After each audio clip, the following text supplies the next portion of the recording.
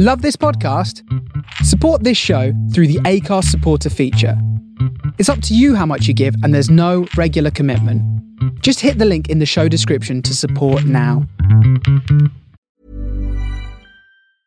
I'm Sandra, and I'm just the professional your small business was looking for. But you didn't hire me because you didn't use LinkedIn Jobs. LinkedIn has professionals you can't find anywhere else, including those who aren't actively looking for a new job, but might be open to the perfect role, like me.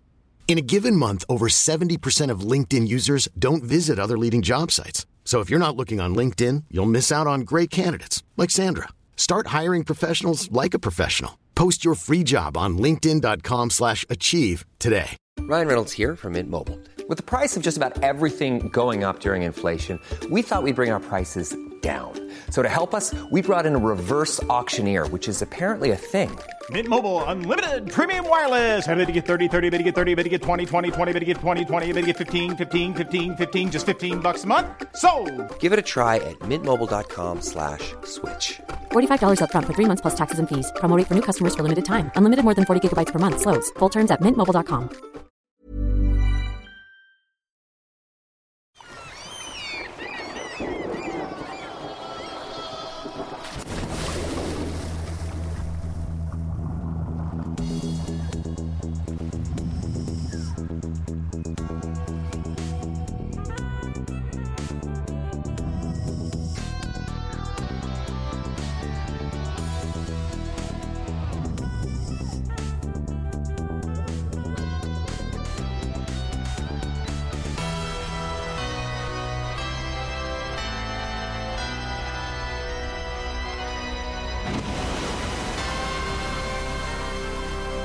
Greetings and welcome to our deep sea domain. This is Under Consultation, an episode-by-episode podcast-type situation through the UK's greatest video game challenge TV show, Games Master. I am one of your hosts, Luke Owen, and we're not just the best podcast about the best video game challenge TV show. Blow me, we're also the funniest. We're also the only. Which by default makes us the funniest. The two sweetest words in the English language. Default. But having just recently shaved off all my body hair for a dare, I am Ash Versus. This episode aired on, and you're looking great for it. This episode aired on the 21st of November, 1996. FIFA 97 is top of the video game charts. Robson and Jerome are still top of the pops with their AAA side, and we have a new number one at the top of the UK box office, Kicking and Screaming. I'm going to Prague. So how will that work if you're living with me in Brooklyn? Well, it'll be the same, except I'll be in Prague. It's time to turn to your friends for support. How about worst-case scenarios after graduation? Jane dumps me to move to Prague. I spend the rest of my life with you idiots. How long can you avoid commitment? Want to get married? Yes. Yes, I do. I didn't want to have any attachments. Yeah. Me too. Hi. Compromise. Whatever you want. What do you want to do? I don't care. What do you want to do? Before Ellen, right after your mother, I went to bed with a woman. She was... Dad, I'm not really ready to accept you as a human being yet. Honesty. Can we just admit some lies that we may have told each other? I didn't say a word. I thought he knew. So express yourself. No, I can't stand you. I can't stand that. Is that a pajama top? Kicking and Screaming, mid-90s comedy drama about a group of college graduates who are just like, I don't want to let go of this college lifestyle. To be honest, having now spent most of my life in the adult world, I can entirely understand that. It's fucking awful. It's got an okay cast, notably former Marty McFly, never was Marty McFly, Eric Stoltz, also Parker Posey's in it. Yeah, Josh Hamilton's in the movie. It's an okay cast. It's Noah Baumbach's directorial debut, who I'll be honest with you, I'm not the biggest fan of. Yeah, because the most notable thing about this is the production side. It's the first production for one Jason Blum. And when I saw that, I was like, the Jason Blum of Blumhouse. So we were kind of like talking, and it is, but we were talking like before we started recording this, that like my knowledge of Blumhouse, although Blumhouse kind of came onto my radar and stuff, but Jason Blum as a person was through Blumhouse's first production, things like The Purge. And we, like on my old movie podcast I used to do with my current wrestling podcast co-host, we love Jason Blum. He's the smartest producer in Hollywood, because he spends minimal amounts of money and makes a load of it. He's a smart man when it comes to horror. Basically, like, well, let's just make this for $30 million and we'll make $100 million on its opening weekend. And it works for him virtually every single time. And when, Universal did their big reboot of the Universal Monsters and they brought in Tom Cruise to do The Mummy, and Johnny Depp was going to be the Invisible Man, Javier Bardem was going to be Frankenstein's monster, and Angelina Jolie was going to be the bride, and all this, that, and the other.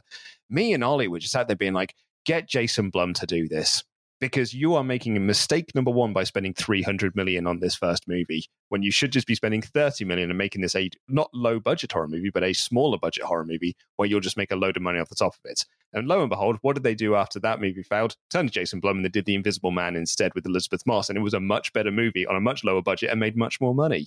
Jason Blum is a modern-day and respectable Roger Corman. Absolutely. Don't get me wrong, I love a lot of Corman's films, but you wouldn't loan Roger Corman money. You know what I mean? No. I mean, I love Corman, love him to, love his canon of films to bit. I own a whole bunch of them. Big shout out once again, Chopping Mall. Absolutely, yeah. The greatest Fantastic Four movie ever made. I had this discussion, I don't think it was with you, I think it was with someone else, where I just said, no, Corman's Fantastic Four is the best Fantastic Four movie because Legit. It's the only one that didn't try and make it overly serious. Although the one memory of that Fantastic Four movie that always sticks in my head is when the Thing's girlfriend is abducted by Mole Man and they cut to her point of view as she falls unconscious. There's a problem with that, Luke, because apparently when you chloroform a blind person, they briefly get their vision back. Do you think medical science is aware of this? But no, this is Jason Blum's producing debut. He managed to obtain financing after getting a letter from Steve Martin, who was a friend of the family, endorsing the script. And essentially, when Blum was sending it around Hollywood, he put that letter on the front because you would. It's a classic Hollywood story about, like, how did you get your start here? I'm a plucky upstart. I've just played Steven Spielberg director's chair. I'm ready to get going on my movie career. What do I need to do? And Jason Blum's advice is be a family friend with Steve Martin, one of the most powerful people in the industry, and he can get your film financed. And it's not what you know, it's who you know, and often sometimes who you blow. Or both. Or in some cases, all three. Or who you share your blow with. Yes, exactly. And it's a classic story of a boy made good. No, like he basically would have got this film made. He's family friends with Steve Martin. He was bound to fall into the industry somehow. Although in fairness to Jason Blum, he didn't become complacent. And where he is today, he has done through being very smart with his money and also being a pretty good producer, whether you like the films or not. I think his movie output is great. I think the Purge franchise is superb. It is a deeply uncomfortable watch, but it's meant to be. It's like no one's meant to be watching these movies and going, yeah. It's a brilliant little franchise, and I think it gets the respect that it sometimes I think deserves. Noah Baumbach, as I said earlier, I'm not the biggest Noah Baumbach fan, particularly because his style of movie just doesn't work for me in the same way he does a lot of stuff with Wes Anderson. Wes Anderson stuff doesn't work for me either. However, I am excited for his next project. And it ties into Games Master here, because his next project is the script he co-wrote with Greta Gerwig, the Barbie movie. That is going to be a fascinating venture. More to the point, I think the movie on screen is going to be fascinating. I'm hoping we get a really good tell-all book at some point about how they get it to the screen, because there is no way that is not a complicated cluster in progress. I have spoken with Tom Kalinske when he was, I interviewed him when he was working for Sega, or about his time working for Sega, but he talked about his time working in Mattel and the Sonic the Hedgehog movie they were trying to get work done at Sega, and he compared it to the Barbie movie they tried to get made in the 1980s. And in the end, they decided, we're not going to do it for X, Y, and Z. We read about that in a book I wrote. In the 1980s, they were so scared to do it, but here now in 2022, they're more than happy to do this. And I wonder if there is like a point between, I've got the starting point in 1980, 86 or whatever it is, through to 2022, and if there are other points along the way of other various different things. I would love to, maybe the next book I'll write will be the detailed history of the various Barbie movies they try to make. Just quickly looking at the TV news, I'm just going to mention this one here because it's kind of an interesting thing, because it ties into something that's going to be happening in a couple of weeks' time. Well, actually, next week we'll talk about on the podcast. But it also ties into something that we've had featured on this show previously on Games Master. So this was from an article written on November 21st, 1996 in a magazine called Campaign Live. Campaign Live, as far as I can tell, it's a magazine that's basically about advertising. And this is a story about how Weller had sponsored Baywatch on ITV. And then ITV had made the decision to stop showing Baywatch for a little bit and instead show Sabrina the Teenage Witch. And Weller were then like, well, what happens to our sponsorship money that we've already spent on this? What happens to all of our marketing plans that we have got sort of planned around this? So this is what the article wrote. According to ITV, Baywatch has been suspended from air for 8 weeks before the program caught up with its US schedule. An ITV representative said, we began transmission earlier than intended because SeaQuest 2032 wasn't delivering what we had hoped for, which is what we had featured on GamesMaster not that long ago. Baywatch was brought forward and production schedules got ridiculously tight.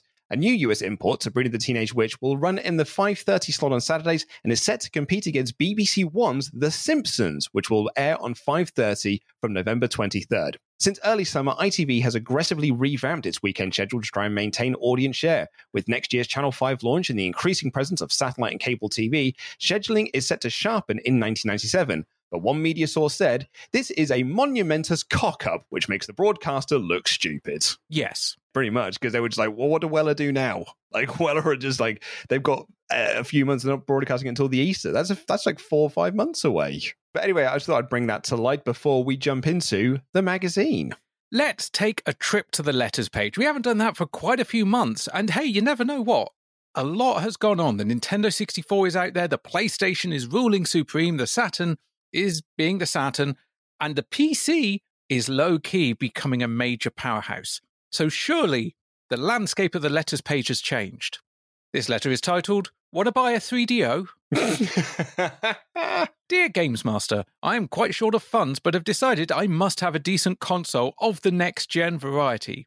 I have long been interested in a 3DO, and now they are about £90. I'm really interested. But I fear the machine is not having many new releases, and now you say there may not be an M2 upgrade? Do you think maybe around Christmas, especially with the N64 coming, the price of the Saturn will come down? And that's from Kev Ferguson in Dorchester. Kev Ferguson from Dorchester there has made one bad choice and opting for a 3DO, and then opted to make a second bad choice and going for a Sega Saturn instead. I can't be too harsh because, Luke, I own a Sega Saturn now, and I'm still interested in owning a 3DO. That's slightly different. That's in 2022 eyes. Ah, that's nostalgia talking. That's nostalgia talking. This is present day talking. I was like, I've got 4 options in front of me. 5 include a PC, a 3DO, a Sega Saturn, a PlayStation, a Nintendo 64, and I'm opting for the 3DO or the Sega Saturn. Well, they're cheaper, Luke. Well, I think that was Sega's big plan. Will be the cheapest one. Will be first to market and will be the cheaper one. Not that the second part of that actually worked for them. About the only one that's pulled that off, not even being the first to market, it's just being the cheaper one, Nintendo. Yeah. Anyway, GamesMaster do have a reply. You sound a mixed-up kind of guy, Kev. As we confirmed last issue, the N64 won't arrive on these here shores until March 1st next year, so Sony and Sega will have Christmas all to themselves. Both are already feverishly denying that they'll drop the price at Christmas or that we'll see mid-price classics appearing by then. It's true that the 3DO is a bit of a snip at £90, but there'll be very, very little software appearing for it in the future. If any, both Panasonic and Goldstar closing their 3DO departments should hint at the machine's future. The M2 upgrade is ages away too, and the 3DO company are concentrating their attention on PC land. Yeah, I think the 3DO is a dead duck at this point. And they've got a little photo, not friend of the podcast, which is a shame because he could probably lend us a few bob, Trip Hawkins, with the caption of, Trip Hawkins claimed the 3DO would change the universe. As it turned out, it was a complete turkey. He's involved in M2 now. So, here we are, months down the line, still letters about the 3DO. Yeah, I'm almost certain we've had that letter printed almost word for word in a previous issue on this show. Except instead of 3DO or Saturn, it's 3DO or PlayStation. Yeah, exactly. Or it's I'm a 3DO owner. Are there any new games coming out? Okay, so same as it ever was with that letter. Maybe this next letter will do us better. It's titled Jaguar Dumper. I never thought when we would do an episode based in November 1996, we'd still be getting letters about the bloody Atari Jaguar. I mean, not to peel back the curtain too much, you know that if we do see letters in this magazine about the Jaguar, I'm going to pick those. Yeah. I mean, it's not just a case of picking them. They've been printed. No, it's November 1996. This console was dead by March 94. Dear GamesMaster blokes, I am writing after reading John Benge's letter in GamesMaster 46. I too was a Jaguar owner hoping to get my hands on a CD drive, but as John points out, Atari are wind-up merchants, especially when trying to put Jag CDs on the shelves. After about 11 months of my Jaguar, I'd had enough, So I sold it and bought a second-hand PlayStation. Even though the PlayStation is bloody smart, sometimes I miss the old chunky 16-button and the gore of doom. By the way, I don't think John needs to save his money for long. I saw the Jack CD for $49.95 in Electronics Boutique not so long ago. So this is a former Jaguar owner. This isn't someone going, when are we getting Alien vs. Predator 2? This is someone that's already consigned it to the great dental hygiene office in the sky. Well, he's a smarter man than most, perhaps, although he does miss the... Having said that, Doom will be on the PlayStation soon enough, mate. You'll be all right. GamesMaster replies, the problem with the Jaguar is software support. Lack of it. There are really only a handful of games in its back catalogue to make you go, ooh. The rest could be done on your Mega Drive or SNES. The new consoles are where the exciting stuff's going on and where developers are concentrating their talents. One thing I noticed with both of those letters is actually compared to GamesMaster Magazine Past, the replies for the most part are not, oh, look at this chump. Like we were. Yeah. Jaguar Dumper is the smarter guy. That was Julian Ware from Hassocks. But GamesMaster Magazine are actually just going, no, here's the deal. You don't want the Jaguar.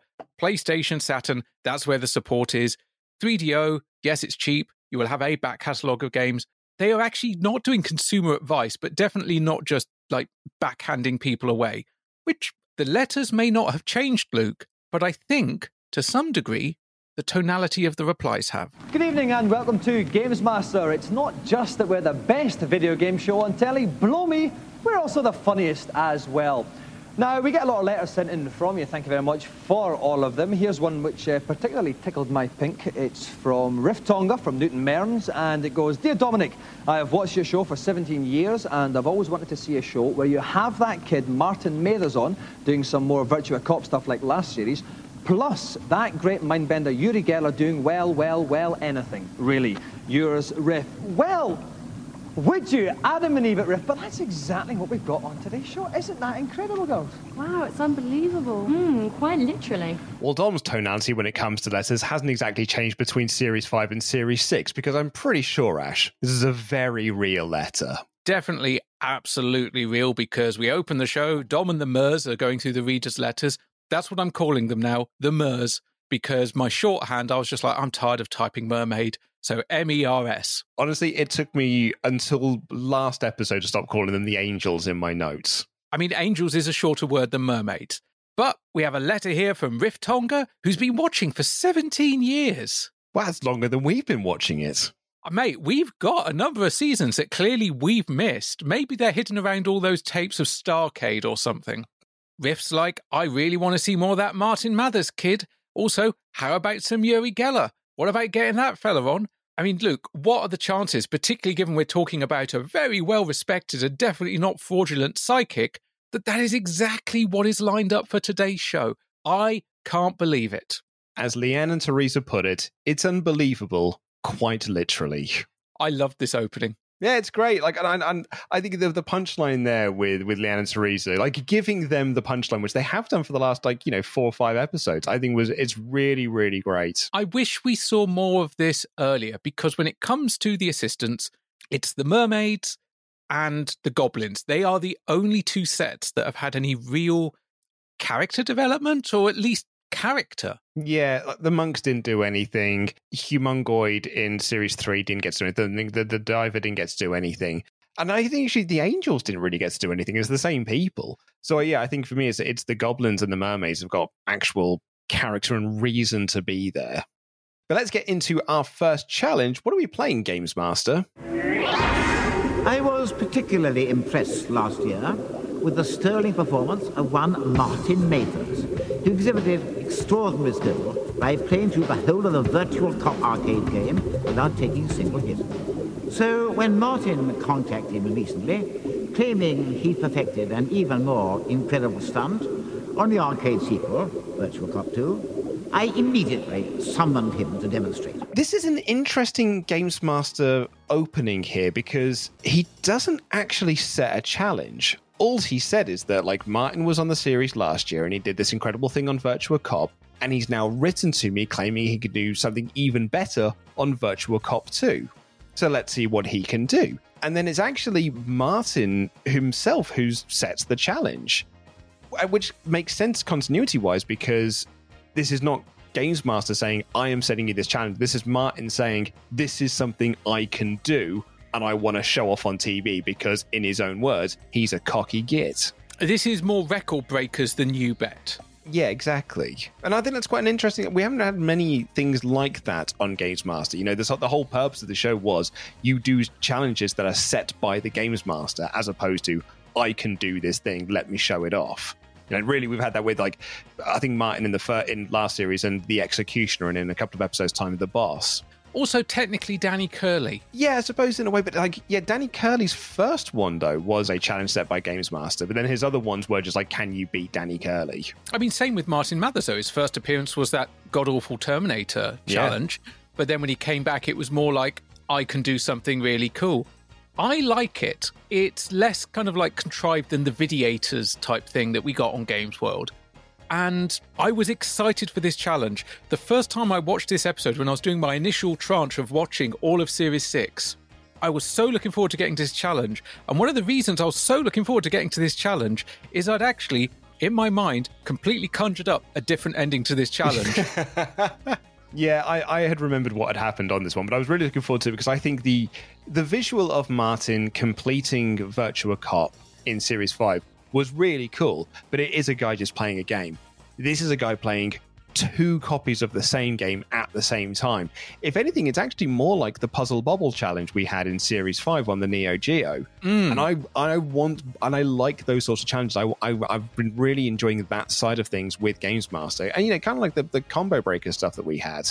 And I had remembered what happens at the end of this challenge. But every time I watch it, I am willing for a different ending because I know he can do it. And I'm really willing for, like, maybe this time I watch it, this will be the time it's different. I mean, with regards to Virtua Cop 2, obviously this was not the last Virtua Cop. We also had a Virtua Cop 3. But it's crazy that in February 1995, AM2's manager, Fumio Kurakawa, said, we're not sure if there will be a Virtua Cop 2. And yet here we are, latter half of 1996. Oh, look, Luke. There's Virtua Cop 2. Not only is there Virtua Cop 2, but in the review section, we get the Saturn version reviewed. Not only that, but like this was released in the arcade in 1995. Yeah, it was the tail end, I think, wasn't it? Yeah, exactly. So like they're in 95, like, not sure if we're going to have another one. Then end of 95, by the way, here's another one. Welcome back, Martin. Now, Martin, if I can count you, this is your third appearance on Games Master. So if I was a kind of cheesy and sincere host, I would say you're an old friend of the show, but unfortunately I can't change my name to Andy Peters. Now, you are just about to start university. What are you hoping to do there? I'm going to do journalism eventually. And have you had all your body hair shaved recently? I'm glad you noticed. Yes, I did make the effort. It's my friend Nikki's fault, basically, because she dared to me and some of my friends at the pub to shave ourselves, mainly because she doesn't like hairy men. Right. So you shouldn't dare me. Shouldn't dare me, because I'll do it, basically. So. How I wish I was young again. The fun that they have. Now, Martin, last time you were on, you trounced Virtua Cop throughout the length of one show. What are you going to do for us today? Tonight, I'm still a cocky git, so I'm going to play 2 Virtua Cop machines simultaneously, basically. But Martin is back. He's in the tuxedo. The mermaids are flanking him like proto-Bond girls. Dom says this is your third appearance.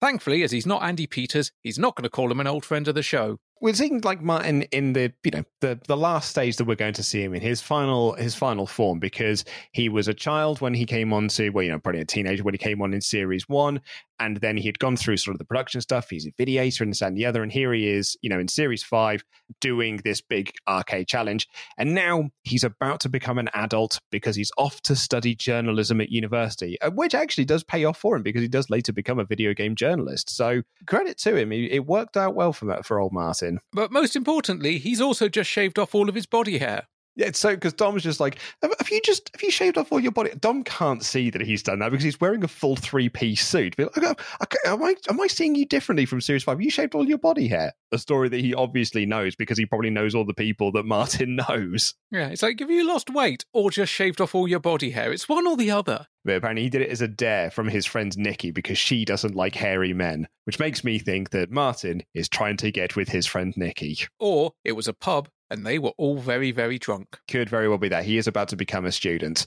And at the end, it's it where Martin says, I'm going to play Virtua Cop 2 on 2 arcade machines at the same time. An incredible skill.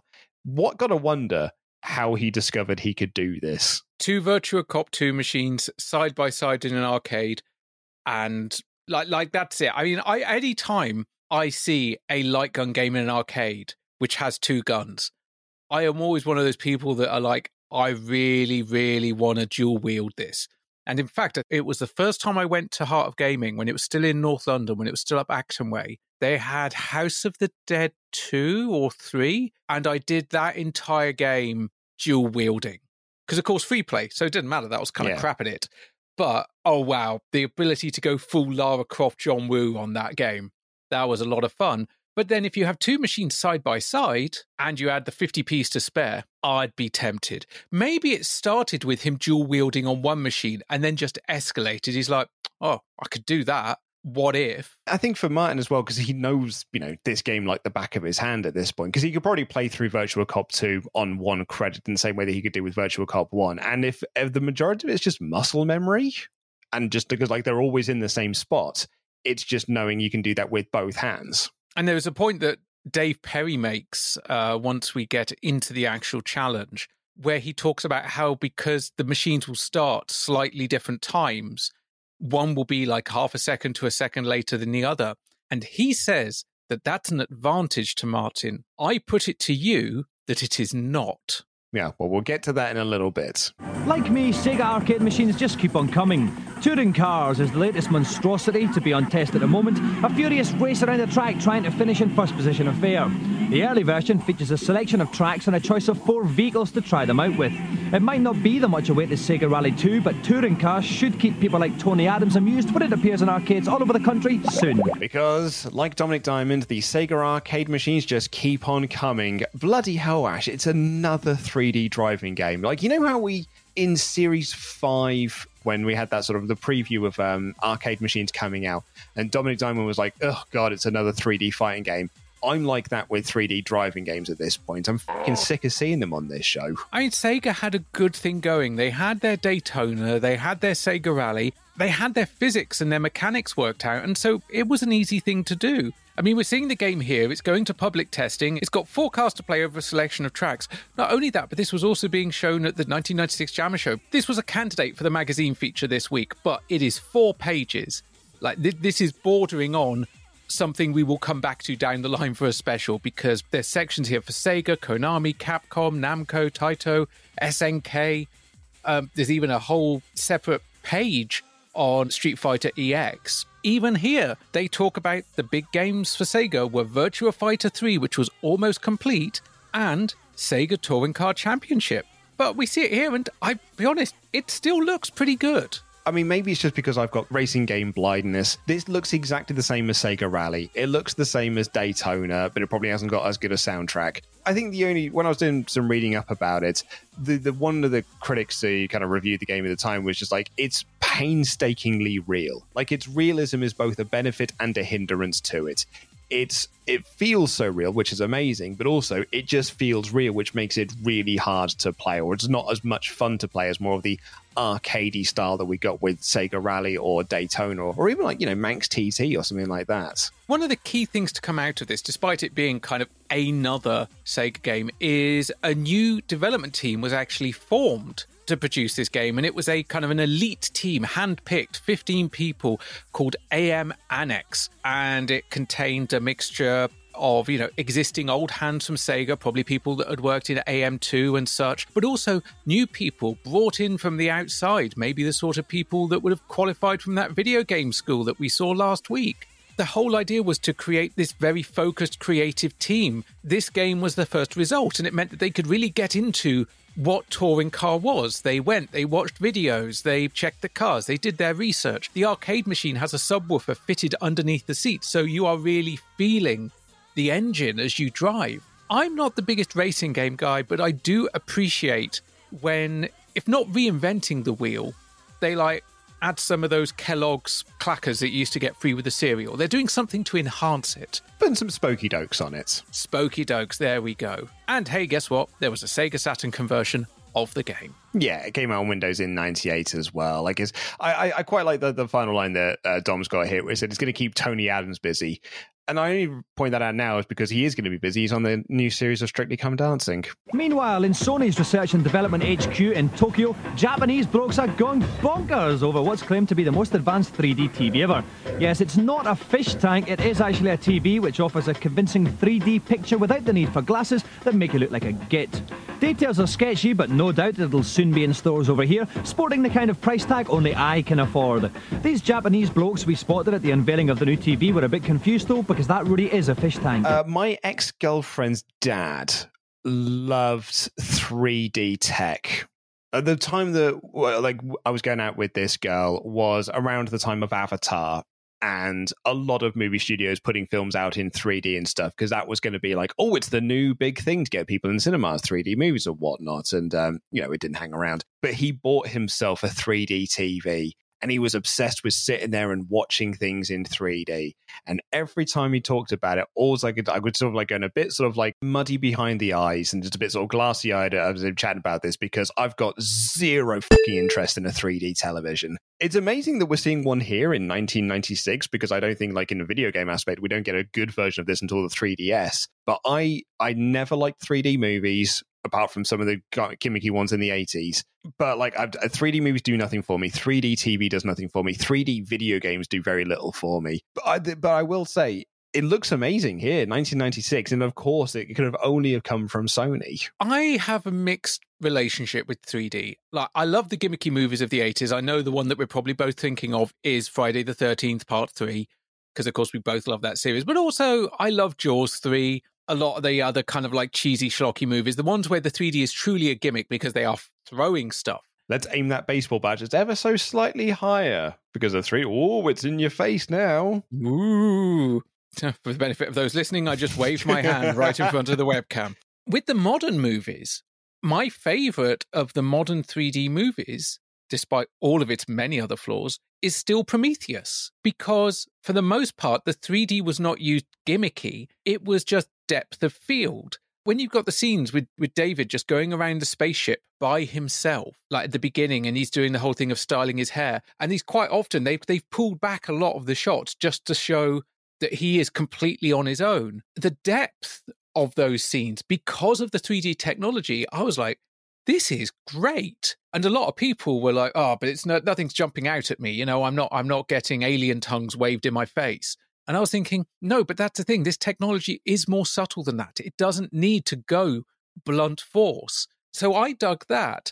3D gaming, I love the 3DS because it uses roughly the same technology as Sony were using here, which is where you don't need glasses. Auto stereoscopy, I think it's called. I love things like Star Fox 64 3DS because also I love Star Fox 64. I just think that the fact that the 3DS works and works so well is amazing. Like it generates the 3D based on following your head. That's really clever for a little clamshell device. But going back to 1996 and seeing this here, I tried to find more details on this TV. I could not. It's kind of hard when you're searching for Sony 3D TV. Like, even when you're trying to like really long tail this search, it is what you're basically just going to get. There's a lot of just 3D TVs that you can get now made by Sony.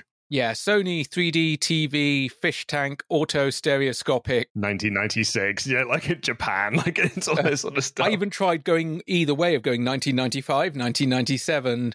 I'm sure someone will go, oh, it's this, and please do, because I would love to know a little bit more about it, because Dom makes the joke about it looking like a fish tank, but that's because most of the 3D we see from it is of a fish tank. Because that's an easy way to kind of show what the 3D is, because you're right, like it's not the, ooh, something jumping out into your face, it's that depth of field, what the 3DS gave you. So yeah, like I think it's just an easy thing to show, because then you have got fish in the foreground, in the midground, and in the backgrounds. Actually, Joe, I've got a whole bunch of notes here on how auto stereoscopy works, and I'm reading it, and my eyes are glazing over just reading my own notes. So What I can say is the way this technology works, it works like your 3DS. That's it. Finally, let me share with you my favourite game of the moment, Barbie Fashion Designer. This surprisingly original title allows me to design my very own Barbie outfits. I can select from the hundreds of options on offer, or even use a scanner to sample patterns of my own choice. Here are just some I stole from a high street haberdashery. Once I've designed my dream outfit, I can preview it in the catwalk mode. even better, I can then print my designs on the special Barbie fabric paper included, cut them out and dress my Barbie dolls in the clothes I've designed on the computer. You just can't get me off this one. Our last news item here is the one that interests me the most, because I think this is really cool. Dom's put this in here to make fun of it. And in a Series 5, this would have been a CD-ROM of the week type thing. But this, I think, is the most interesting news item of the week.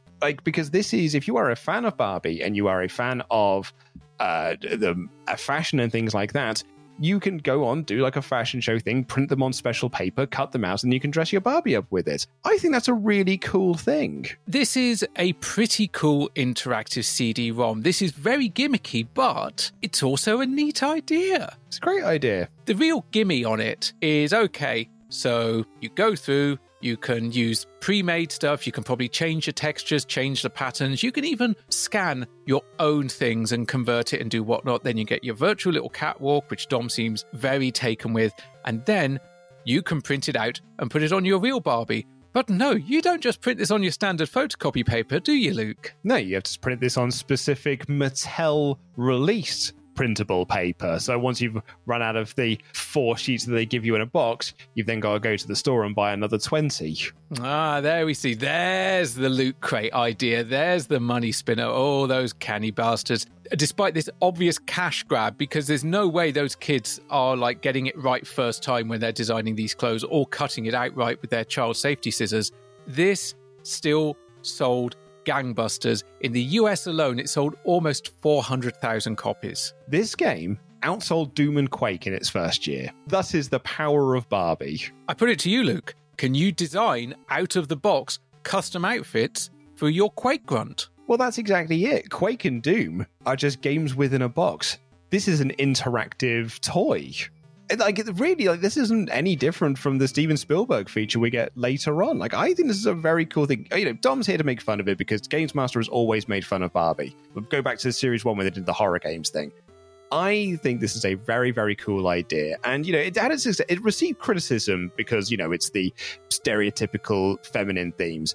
And I wanted to highlight this thing I read reading on the Wikipedia page, which was from Purple Moon founder Brenda Laurel, who said the game perpetuated a version of femininity that was fundamentally lame.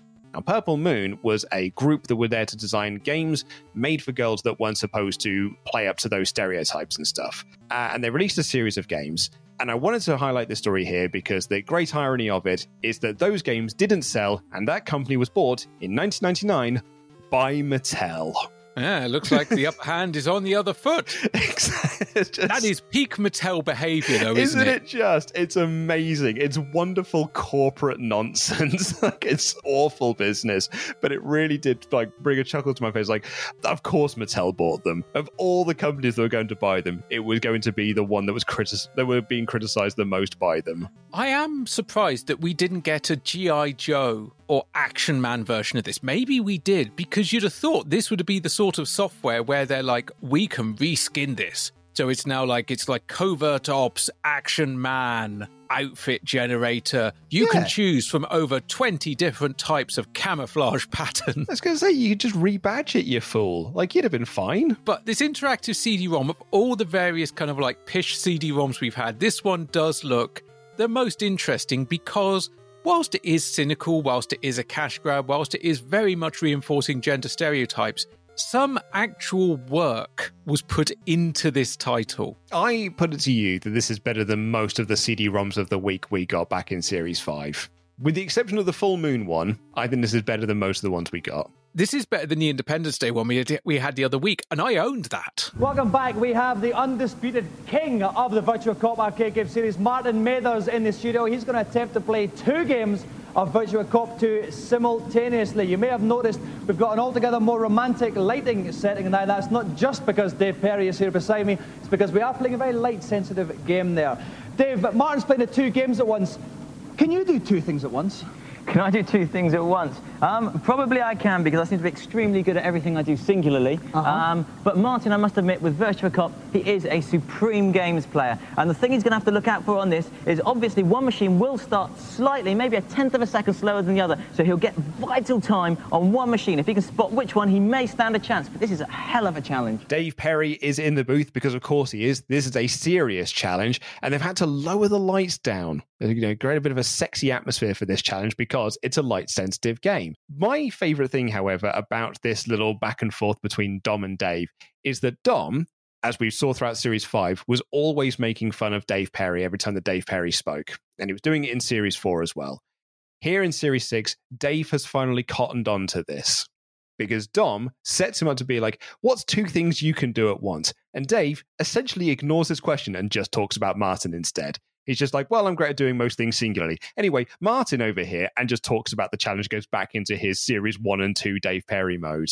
I get that he was trying to deflect Dom's joke, but also the problem is what he said didn't actually make any sense. Well, that's because he's trying to ignore him and move on.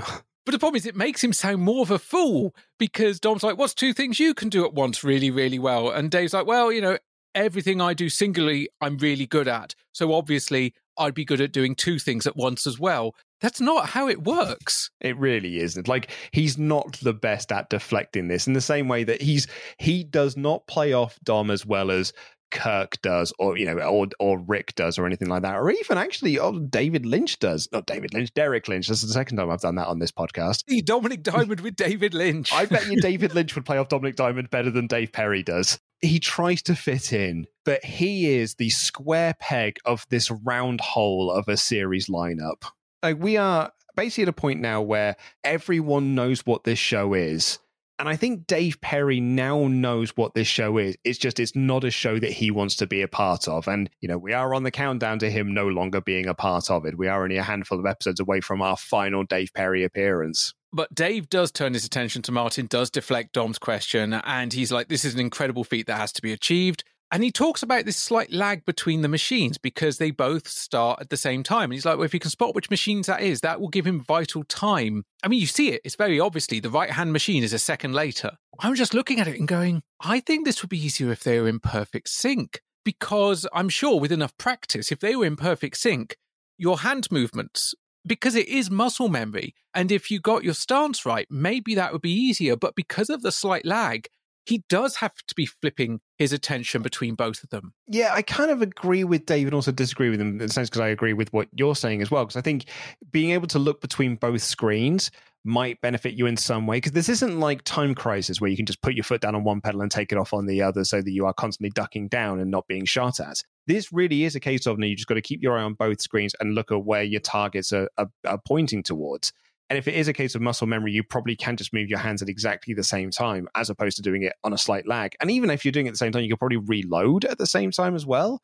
Yeah. I mean, as we get to the end of this, I think it probably is the lag that does him in. Maybe if rather than just a notional amount of lag, it would be a case of, right, start the first machine, wait 3 seconds, start the second. So it was a deliberate delay because then there is always going to be an animation cycle.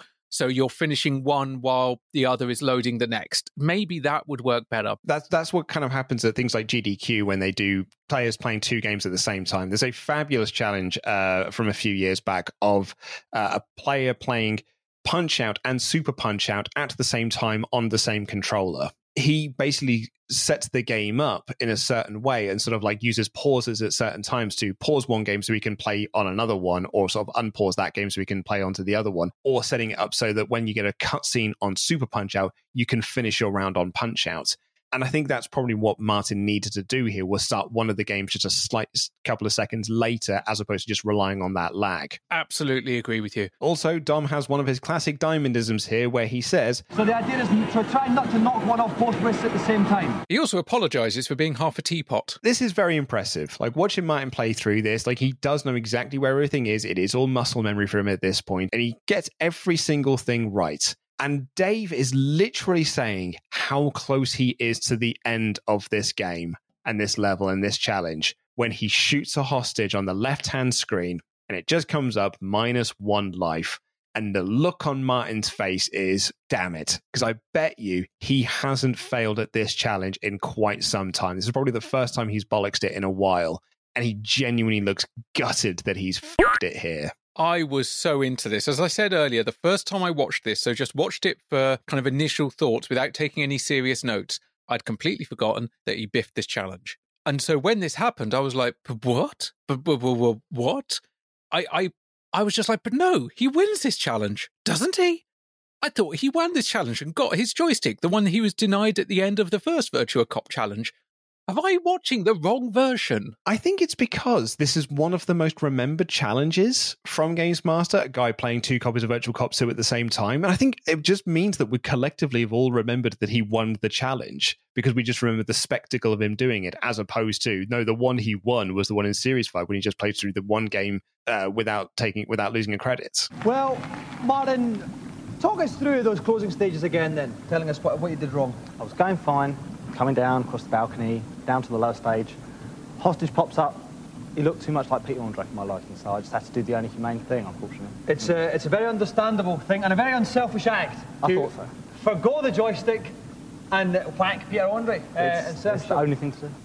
Tell us, Martin, exactly how far away you were from the end of the challenge. Okay, well, it came down. There's that man, the hostage. Row of 4, another hostage, and then just the last one, that's it. So it was desperately close. Too close, far too close to my liking.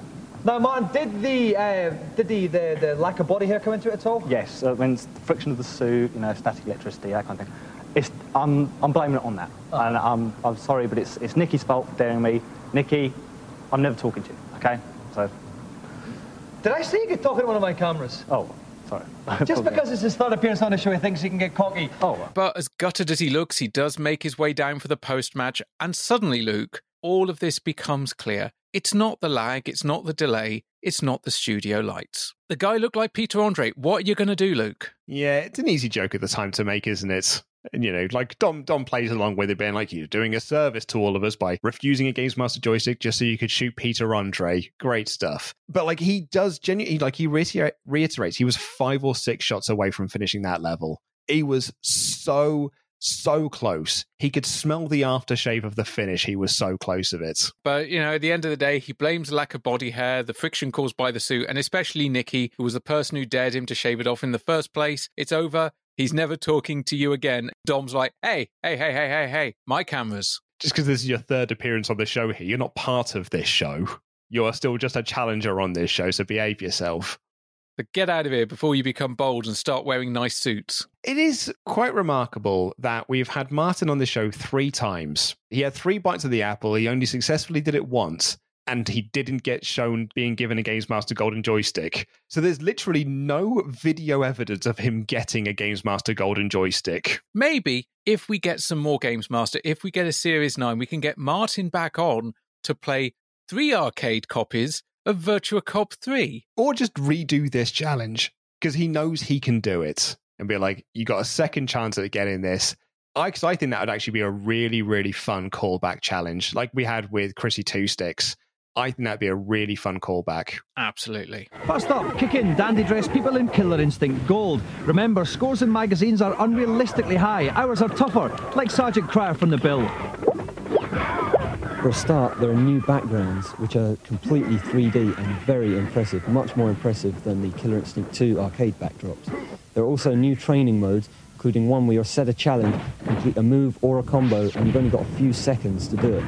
There are also little upgrades to the way the game plays, increasing and reducing damage of certain attacks, making it easier to link certain moves and combos together, giving everyone the chance to string up to 90 hits together. The moves and the combos are so phenomenally complicated that you really do need to have a complete understanding of the fighting game genre just to complete them. I'm particularly not that interested in Killer Instinct Gold. If I wanted to decipher more and more complex button presses, I'd actually try to learn Morse code.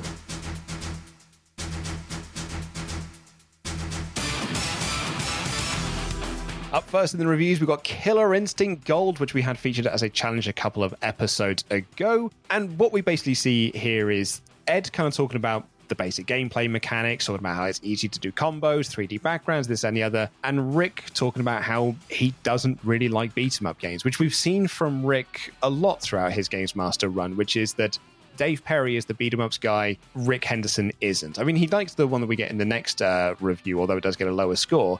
Rick makes the point that I think a lot of we've made on this show before.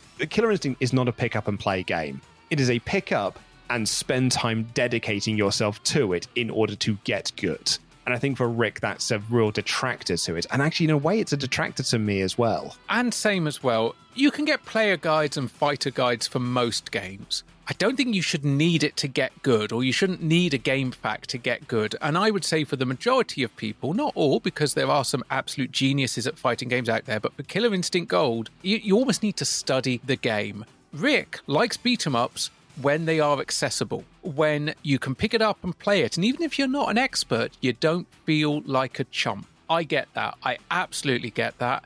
You know, Killer Instinct Gold, it is quite a deep game. There is quite a lot going on in it. I think the score here is fair, which is interesting because right at the beginning of this review section, Dom does say magazine scores are too generous and there's a tougher, like Sergeant Crowther from The Bill.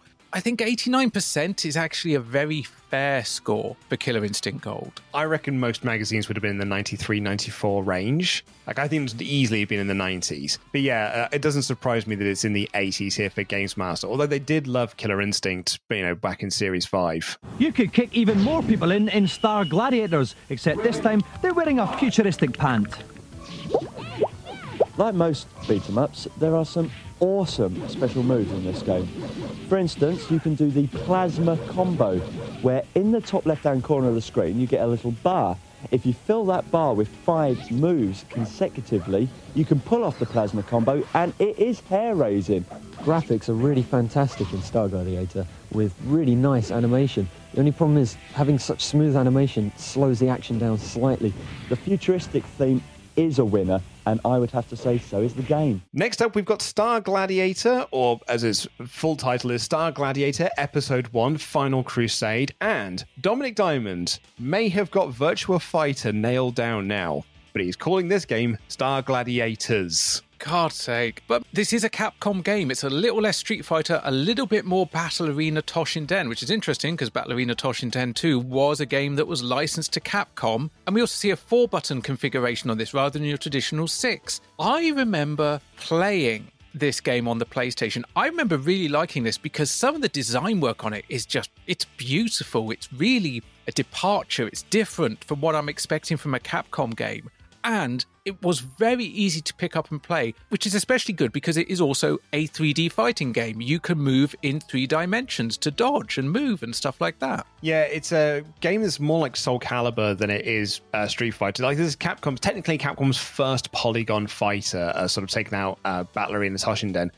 But and actually, apparently, there's a podcast interview with one of the developers on this who said this was supposed to be a Star Wars game, and all of a sudden, like, a lot of that then makes sense, with Star Gladiator Episode 1, this and the other. But yeah, it was supposed to be a Star Wars game. We do get our Star Wars fighter later on in our timeline with Masters of Terra-Sky, but I wonder how this game would have been received had this been a Star Wars game. Particularly because Masters, when it comes out in a year's time, whatever it is, isn't brilliantly well received. It's not a brilliant game, full stop. I think this game, with this gameplay and a Star Wars skin over the top, would have been way better. I agree. I just always think it's really funny that this was supposed to be a Star Wars game, and the full title of this is Star Gladiator Episode 1.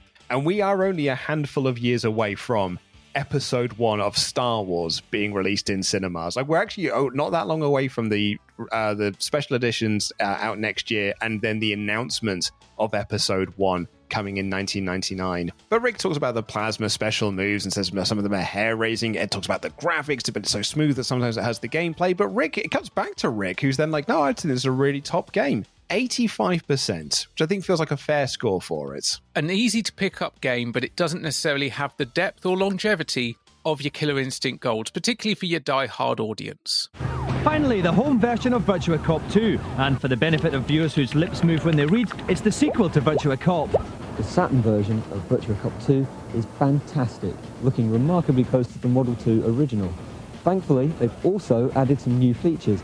An extra route at the end of level 3, especially for Saturn owners, and ranking mode, the best mode for playing this in once you've finished. Totally going for the highest scores you can get. And speaking of longevity, Virtua Cop 2 on the Sega Saturn here gets 85% from just Ed, because there's no Rick at all in this review.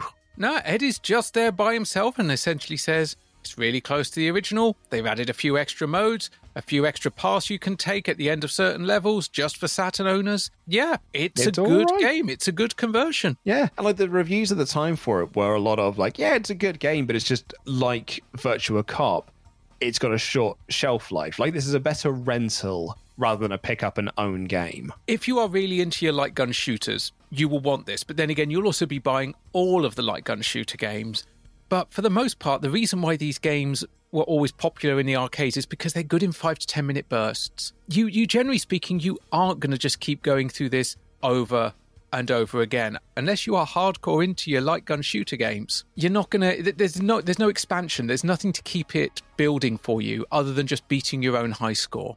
I think the appeal for me, particularly if at this point in time, and actually, maybe in a couple of years' time as well, would have been I can memorize the game here because I can play it for free constantly, then take it down to the arcade and see if I can be the next Martin Mathers. Yeah, I can see that. I can absolutely see that as being a thing.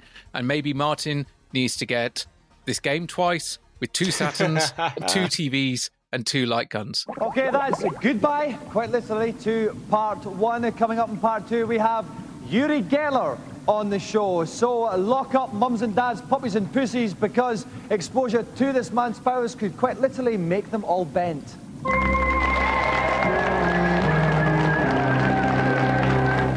My Vectra pierced the hot night air like a bullet.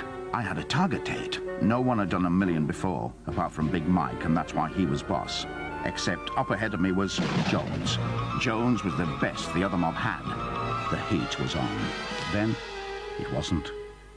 Something told me there was big trouble ahead. M4 westbound, 6 miles of stationary traffic. The Vectra's unique traffic master spoke. My radio spat gravel. Then I was free. Sorted. Jones ate jam. I got the bread. And Big Mike made the tea. Celebrate 100 years of the movies with the BBC Concert Orchestra. The ultimate collection of cinema music, featuring 40 of the greatest movie themes ever written. 100 years of the movies. Available now on double CD and cassette. Yours to keep forever. Here's a cool fact. A crocodile can't stick out its tongue. Another cool fact, you can get short-term health insurance for a month or just under a year in some states. United Healthcare short-term insurance plans are designed for people who are between jobs, coming off their parents' plan, or turning a side hustle into a full-time gig. Underwritten by Golden Rule Insurance Company, they offer flexible, budget-friendly coverage with access to a nationwide network of doctors and hospitals. Get more cool facts about United Healthcare short-term plans at uh1.com. Ever catch yourself eating the same flavorless dinner 3 days in a row? Dreaming of something better? Well, HelloFresh is your guilt-free dream come true, baby. It's me, Keke Palmer. Let's wake up those taste buds with hot, juicy pecan-crusted chicken or garlic butter shrimp scampi. Hello Fresh. Stop dreaming of all the delicious possibilities and dig in at HelloFresh.com. Let's get this dinner party started.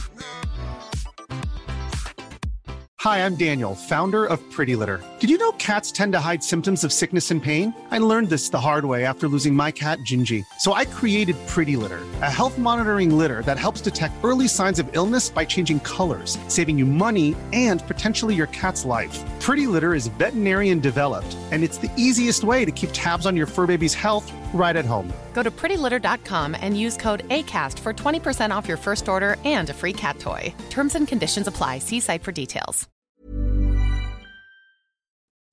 So what's Rome like? Everyone kisses. Couples kiss, waiters kiss. Even the statues are at it. Oh, do try not to join in. The thing is, Kath, I miss you. You didn't pack my blue socks, did you? Pack yourself next time. How's it there? That feels funny. To tidy. How's work? They're terrible. They like me. They want me to stay another week. Oh. Oh, that's great. I'm in the most romantic city in the world. And you're not with me. Yes, I am. With Cellnet's digital service, you can make and receive calls in over 50 countries. That's more than any other UK network.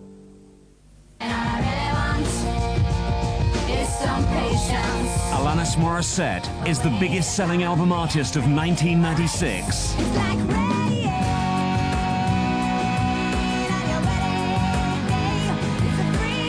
Her stunning #1 album is Jagged Little Pill.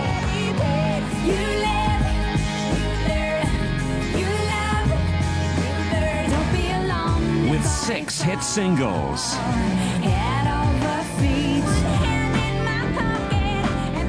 Jagged Little Pill by Alanis Morissette. Out now.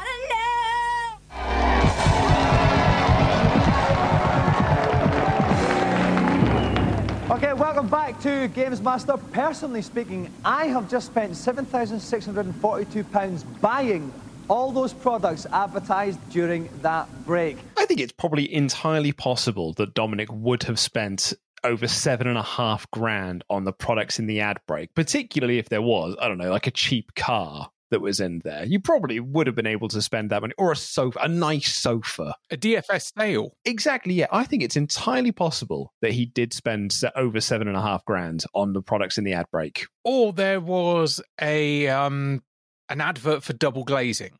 Because, you know, double glazing, particularly that time, that doesn't come cheap. That's not, no, and they wouldn't have a heat wave that he needs to worry about, certainly not in 1996. You need to get that double glazing and keep the heat in. I wish I could not keep the heat in. Just for listeners, there's been a gap between part 1 and part 2 of this episode recording, and during that time in between, the temperature's gone up about 7 or 8 degrees, and also a car caught fire. And I'm fairly certain it was cooler in the burning car. Well, I wonder if we can have a cooling presence enter our bodies with our next challenge. What are we doing, Dominic Diamond? This is a head. Oh yes, because today we're dealing in mind control. Unfortunately, tubes like this can use mind-sensitive headbands already in the US, but you can also use this, the Mind Drive. The idea is that by wearing a small gadget on your finger, players can steer their computer character to the left or the right simply with an effort of will. The player controls a skier, and the object is to steer accurately between the red and blue gates as you make your way to the bottom of the piste. We thought it was time to take one of these wee bits of plastic and test it out for you, the gullible public. Oh, look, Ash, it's that fraudulent thing from Series 5 that we had. I wonder if we'll have another fraudulent thing to go alongside it. I don't remember Uri Geller being in Series 5. Yeah, it's the Mind Drive. We had it as a news item in Series 5, and we're like, you know, in all the research that we did for it, everyone was just like, it's not really a thing you're controlling with your mind. Like, if you just sort of let it go, it would more or less play. The game more or less plays itself. Yeah, my main memory of it, because I went back and looked, was the New York Times archive, where the journalist who was writing it was just like talking about trying to feel angry and trying to feel calm. And like as they were going down the hill, they were furiously chanting the mantra of the right turn, which was Barbara Bush, Barbara Bush, Barbara Bush, Barbara Bush, which really shows you the time that this was made. It was a bit of a gimmick. Total gimmick thing. It's a total gimmick thing. It was a piece of tat that was mostly harmless, unlike the guy that's going to play this challenge. Okay, to play this, we obviously needed a celebrity whose mind was even more powerful than mine. Thankfully, we have the man with the most powerful mind in the world. Please welcome Mr. Uri Geller. Oh, that's amazing.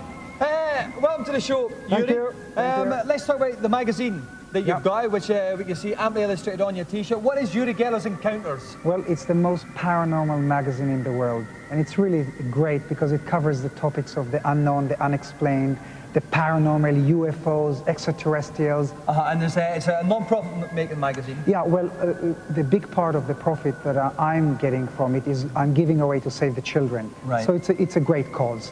As opposed to my fee I get from this show, which I give away to the nearest public house. Yeah, so we've got Uri Geller here. We also had Games Master actually tell us what the challenge is, which is clearing 15 gates using only your mind. But we've got Uri Geller here, who he magically appears next to Dominic Diamond, and there's all this sort of green lighting around and a T-shirt advertising a magazine. So, Ash, Uri Geller. He's got quite the Wikipedia page, hasn't he? Oh, Jesus Christ. You know my favourite thing about Uri Geller? What's that? He's no longer on our televisions, apart from when we're researching this fucking podcast. This is the first time I've had to think of Uri Geller in, oh my God. But how to summarise Uri Geller without getting sued by him, because he will sue people for literally anything. I was going to say, like, reading through his Wikipedia page, there is a name that comes up a lot because James Randi kind of got involved with Uri Geller very early in his career, in like the early 70s when Geller was on The Tonight Show with Johnny Carson. And the idea was that Johnny Carson and this Randi fella decided, let's expose this guy because he's just a cheap magician pretending that he's got psychic powers that are given to him by aliens and he can bend spoons because he got computers from the far distant reaches of space sent him telepathy powers or whatever nonsense. Gerard, we are back. Uri was telling me you don't feel, what, strong tonight? I don't feel strong. It's not all tonight. Right now I'm feeling being pressed, and then I can't... Well, I'm not trying to press you. I'm really not. No, you're only telling me, well, will you try that or that? Well, I thought that was the idea of... No, I'm not trying to put you down. I didn't mean that patronizingly at all, because I have seen you on shows, and I thought the idea was to show, if you possibly could, some of the things that you claim you can do, and I certainly don't want to press you, and if you don't feel like you can't do it tonight, or don't wish to try, I certainly don't want to make you feel uncomfortable. I'm not trying to be skeptical. I would love to see these things. I really would. Right. Is there anything else that appeals to you? Now, if I'm pressing again... for example, now you asked us before the show and this afternoon for one of our staff members to draw on a couple of cards and seal them in an envelope, which we have done. Yes. Well, let me tell you again. This didn't bend much, and right now here I'm stuck. I don't feel for it more, so I don't want to be stuck either on an envelope. Mm-hmm. I'd rather tell you that many people are skeptical about these things. They see something happening, and then they want to see it closer and closer. There have been many people running and saying that they can duplicate what I do. Well, I can only say that if I'm on stage and people see me from far, they can always say that there is some sort of a sleight of hand or trickery here. That's true. But I've been working with science quite a lot, and by doing what you see here under controlled conditions, because this is not a controlled condition. What do you mean? Well, this is not a controlled condition. What I mean is, for instance, in experiments, it's covered with bell jars, and there are cameras running, and many scientists looking at every point, although you're trying to do the same, but this is really not a controlled condition. But again, it's quite difficult for me, and I won't go on something that I don't feel strong for. All right. Well, it doesn't leave us much, does it? We do have 3 empty canisters. Yep, we have 3 empty canisters there, and we have 7 over here. And a bent spoon. And a spoon that's got a slight bend in it. No, I'm not trying to be It's all right. patronizing at all. I wanted this to be of great success Johnny, tonight I feel for you. very good. I feel very good. Okay, we'll take a break and we'll come right back. And so they set him up so that he would look fraudulent on TV, and they exposed him for being fraudulent on TV. And yet somehow that actually catapulted his career and made him successful, because viewers of that show were just like, well, if he was just a real person, he would have done it perfectly. But the fact that he didn't do it, but he can do it sometimes, means that he's probably on the level and he probably does have telepathic powers. I just despair. You expose a guy as a fraud, and they're like, aha, but what if? Yeah, and exploiting him as a fraud right at the start, like in the early 70s, and that just like makes it even easier for him. But yeah, I love James Randi. James Randi, magician and skeptic, because if anyone's, set up to debunk stuff, it's magicians. They literally know how the tricks are done. And in fact, magicians were the ones that got incredibly pissed off at Uri Geller because they're like, look, he's a fraudster. Really, we know how this stuff is done. Randi once described some of the tricks that he did, and this also resulted in Geller trying to sue Randi. He said that the stunts are the kind that used to be on the back of cereal boxes. And basically, like, as I was saying, like, these two names just keep cropping up. This James Randi name just keeps cropping up on his Wikipedia page, because it'll be like, and then Geller sued Randi, and then Randi sued Geller. And they went over to court over this sort of stuff. It's like, it's insane. The amount of, like, the litigation section of his Wikipedia page is multiple paragraphs. And that's before you get into the copyright claim stuff. Yeah, because this dude, connecting back to video games, and a few years after this, he tried to sue Nintendo. Because there's a Pokemon that is essentially based on Uri Geller.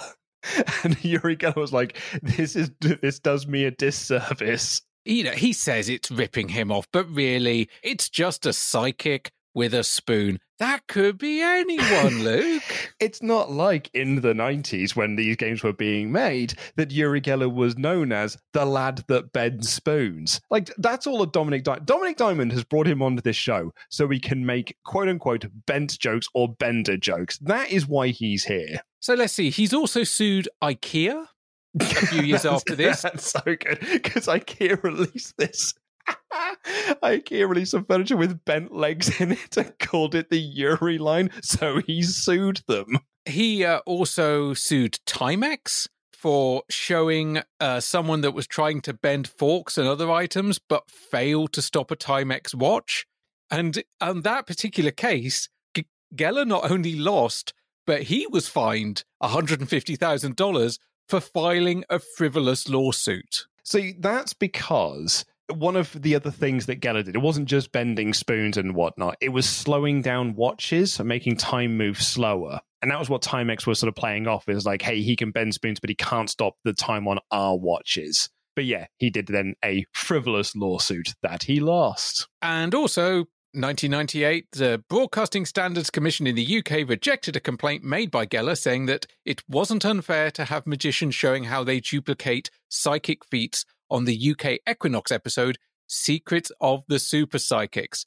But the thing is, Luke, why would he be upset about that? Because his powers are real. Well, exactly, yes, yeah, because as you and I know, Ash, he got his powers from aliens. Yeah. We're not going to get sued by him, are we? I doubt he's going to hear this podcast. Oh, don't fucking say that. I mean, we haven't even touched upon the fact that Michael Jackson was the best man when he renewed his wedding vows in the new millennium. I would say, if Uri Geller did end up listening to this podcast and decided to sue us, nothing we've said is wrong. We have perhaps made fun that he has got his powers from aliens, but I'm literally just saying back what he has said previously. I'm not making any aspersions against him. I mean, if I was to call him a fraudulent, manipulative, scam artist that preys on the weaknesses of other people, if I was to say that, if just in case you were in this hypothetical world that you could say something like that, yes, he might have grounds for some form of defamation. If I was to say that he has frequently hid behind charitable donations to avoid being scrutinized for some questionable tax practices, then he might be able to, I don't know, attack me or sue me for some sort of defamation. But whatever you want to say about him, he's incredibly rich. It's kind of disgusting. I'm glad for the most part he's off of our TVs. And that's just my personal opinion. Nothing he can sue me about there. He is mega rich. Like, by the time the 70s were over and it was into the 80s, it was reported like he was a millionaire multi-times over. And continues to be a very, very wealthy man. And you mentioned earlier, he kept very famous circles. He was the guy that sort of brokered the deal between Michael Jackson and Martin Bashir for that very famous ITV documentary. When I think back to this period of time and my knowledge of Uri Geller, it was just he bent spoons. And that was the sort of thing that's the only thing I really knew him for. Like, if anyone, like, you would like make fun of things with spoons at school or try and bend spoons, you'd be like, oh, you're trying to be like Uri Geller. But that was pretty much the extent of my knowledge of him. And you kind of mentioned that, he would often do things for charities and stuff that may be seen in other ways. That's kind of what he's here to promote, is promoting his magazine that covers things like UFOs and whatnot. And Dominic Diamond said, oh, it's a non-profit magazine. And Uri Geller sort of clarified, like, well, no, my profits just go to this. There is some of my profits. Some of my profits are going to save the children. So it's not quite the non-profit magazine that Dominic Diamond presumed it was. If he'd just said, all of my part of the profits are going to save the children, I'd be like, still a scumbag, but okay. Fair enough. Some of my profits. And then we get into this part, and this goes on for ages. Now, we decided we're going to do a little experiment of your paranormal powers. Now, before the show, I wrote down I made a drawing on a bit of paper, which I'm now going to try to beam to you. Now, I must make this quite clear. You know that I, more than anyone, would not lie to you. Yuri has no way of having possibly seen what I have drawn, right? It might work, it might not work. As long as you really drew a drawing. I really drew something. It's in here, and I'm going to try and visualize it now. Exactly. And you're going to draw exactly. it. Now, look, Dominic, I am taking a risk because this is television. If it fails, it's not a good feeling. But if you really believe that you can transmit to me the drawing, I'll draw it. Okay. Begin. Staring onto my face. Now you see, I close my eyes. I can talk while I do this. And I visualize a TV screen, and into the screen, keep drawing it over and over in your mind, over and over. Yes. Yes, I'm getting something. Keep doing it.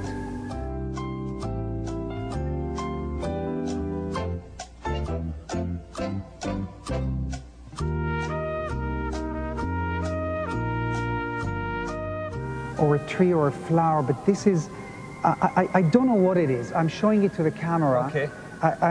Maybe it's an unfinished drawing, but it could be.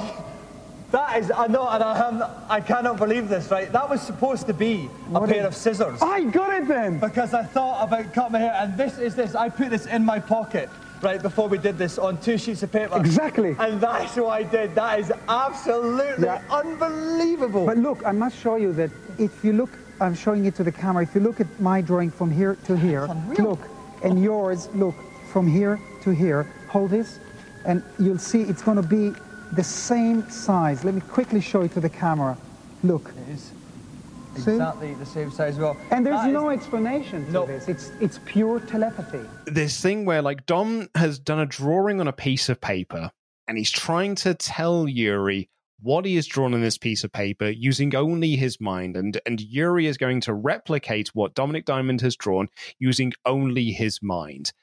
And you kind of, you said earlier when it's like what Yuri does is basically sort of like prey on sort of people, this, that, and the other. He almost reveals that within this, because people usually draw a house or a flower, so it's usually an easy guess. But this is something different. What he draws is a pair of scissors. And Dom reveals that he had also drawn a pair of scissors, and they look identical. They are basically the same size. And Dominic Diamond is he seems legit impressed by all of this. There are a lot of different ways this trick can be done. One of which is, of course, while it may be out of sight of Uri Geller, one of his people, one of his assistants catches a glimpse of it. That's a thing. The other is Uri Geller or his assistant gives Dominic a clipboard and goes, draw a picture on this. The clipboard's gimmicked. There's some carbon paper. There's a piece of paper underneath. The other is subliminals, which can often be a case of he's not going to draw what you've seen. He's just going to describe it. So kind of like there's a subliminal stuff, and that's based on what he's drawing. In this particular case, I'm willing to bet that it was the carbon paper gimmick, purely because not only does he draw what Dominic drew, but the proportions are almost exact.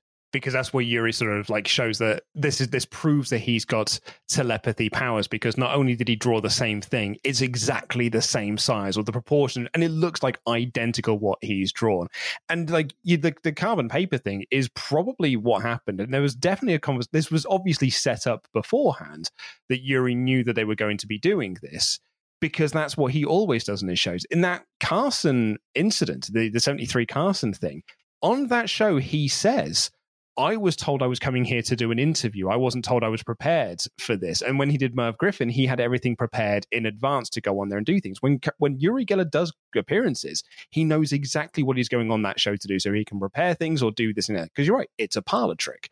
So there's had to be a way. I mean, granted, he says there is no explanation. It's just telepathy. But there is obviously a way that they have done this so that he can do the classic parlor trick of, I have just read your mind and created this. Credit to Geller, though. He's very good at bullshit and very good at, the performance of like, oh, I'm reading your mind. Like, oh, I'm closing my eyes now because I'm trying to read your energy and all this sort of gubbins and stuff. He's very good at that performative aspect of it. There's clearly a reason why he's done very well for himself in his career. I love magicians. Like, growing up, I thought Paul Daniels was great. I love Tommy Cooper with the crap magic. Penn and Teller. Who doesn't love Penn and Teller? We can speak about them in just a moment. I've even got classic book, Penn and Teller's How to Play with Your Food, which has a trick in it that almost got me expelled from school. And so much of what they do, while the tricks are great, the reason you don't see the strings is because of the performance aspect. Penn and Teller are the perfect example because Penn is so Ignatius is so big, is so loud, Teller is so quiet. Especially when you see them live, it's very difficult to focus on the entire stage because one is always drawing the eye by what they're saying or what they're not saying. But they will also admit, we are not paranormal. We are not supernatural. What we do is tricks. And where Uri upsets so many people is the fact that he does have this showmanship. He does have this kind of like natural bullshit talent that all really good magicians need. But he passes it off as a legitimate psychic gift. Yeah. And he is doing the sort of tricks that most magicians won't do, not because it's dishonest, but because it is taking advantage of people. But, Luke, leaving aside all the stuff Uri Geller is undoubtedly going to hit us with a lawsuit over, there is one silver lining to this entire bit of shtick, which is Dominic Diamond and Uri Geller are scissoring on national TV. You don't get that on Countdown. And another close encounter of a paranormal kind is Mr. Kirk Ewing has helped me through this challenge. Kirk, what's the most powerful thing your mind's ever done? Well, I did plant a subconscious thought to wear a dodgy suit in your head. Oh, and it's obviously not worked. Next time, maybe, Kirk. Okay, Kirk, have you got any tips for Uri on this? Well, apparently the tip here is once you're wearing your little finger thing, think aggressive to go left and think complacency to turn right in this downhill mine ski type challenge. Is that some kind of political allegory there? I don't know if it is. It's just basically that's how you do it, okay? Kirk Ewing is in the booth because, of course, he is. This is a joke segment. And they have, they bit of patter back and forth. Kirk explains the idea of the mind drive, which is that you think aggressively to go left and complacency to go right. But kind of as we talked about back in Series 5 and again here, the game more or less plays itself, which again will sort of winds me up when you get to the end and sort of Uri Geller shows off how great he is with his telepathy for making this game look so easy when it's actually very easy. But I did pop a little bit for Tom's thinking that the whole left-right thing was this big political allegory, which is like, it's a very charged thing to say here in 2022, but in 1996 was a perfectly harmless thing to say on television. It's held up well as a statement, I got to be honest. So anyway, Uri, okay, he gets 18 out of the 20, misses a couple, hits some rocks, but for the most part, gets a spoon-bending score of 18 out of 20. He only needs to get 15 to win the joystick. And Uri afterwards is like, it's thrilling, it's exciting, you really have to focus your mind into the game. And Dom's like, yeah, the programmer said that if you think aggressively, you go to the left, calm to the right. Uri, what were you thinking of for the aggressive bit? And Yuri's like, no, I was just thinking left and right. I'm psychic. Aliens gave me these powers. Yeah, I mean, like Dom makes a reference to Reading FC, which, Uri has got some ties to. That's the other reason why Uri Geller used to come up a lot in sort of playground conversations, because I lived in Reading. and Uri Geller would often go to Reading FC games, and he was sort of like involved with the club in some aspect. He was involved in a couple of other football clubs as well, and you'd like, because football clubs would sort of bring him in to be like, you know, Exeter brought him in to do like energy infused crystals and all this sort of stuff. And they won a game, and that was it, wasn't it? And that's it. And that's it. And like when with Reading, like they avoided relegation a few years from this point in our timeline, and he basically takes sort of credit for that. And I've got this quote here from Reading manager Alan Pardew. He basically dismissed it, saying that like, as soon as we get a bit of joy, thanks to all the hard work and efforts of my staff and players, Uri Geller suddenly comes out of the blue and tries to claim all the limelight. And that's exactly what it was, but he did like remarkably have ties to my hometown. I think with anyone else, I'd have really enjoyed that little challenge. Unfortunately, as it's Uri Geller, I did not enjoy that at all. We've lucked out in not really having any guests that are socially unacceptable. I mean, given this was made in the 90s, we are really fucking lucky. We've had to dodge a few things with movies. Yeah, like anything with Woody Allen, essentially. Yeah, exactly. Roman Polanski, similar sort of thing. Michael Jackson, exactly. Yeah. Michael Jackson came up on Games Master, but it wasn't Michael Jackson. No. This is the first time when I've just been like, I don't want to discuss this guy because I know what will happen, and it's exactly what did happen. I got on a rant. I don't know how much you'll hear of it, but Uri Geller genuinely angers me. Also, just to say, his whole magazine bullshit.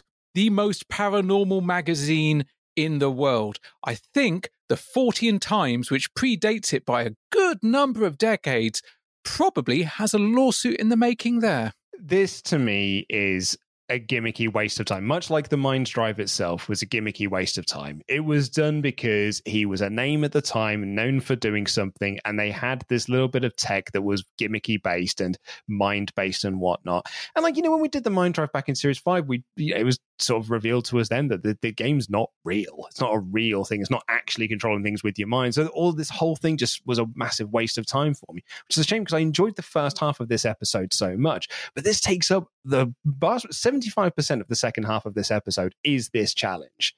And it really like bogs down the episode. It's not a direct comparison we'll make because they're different series.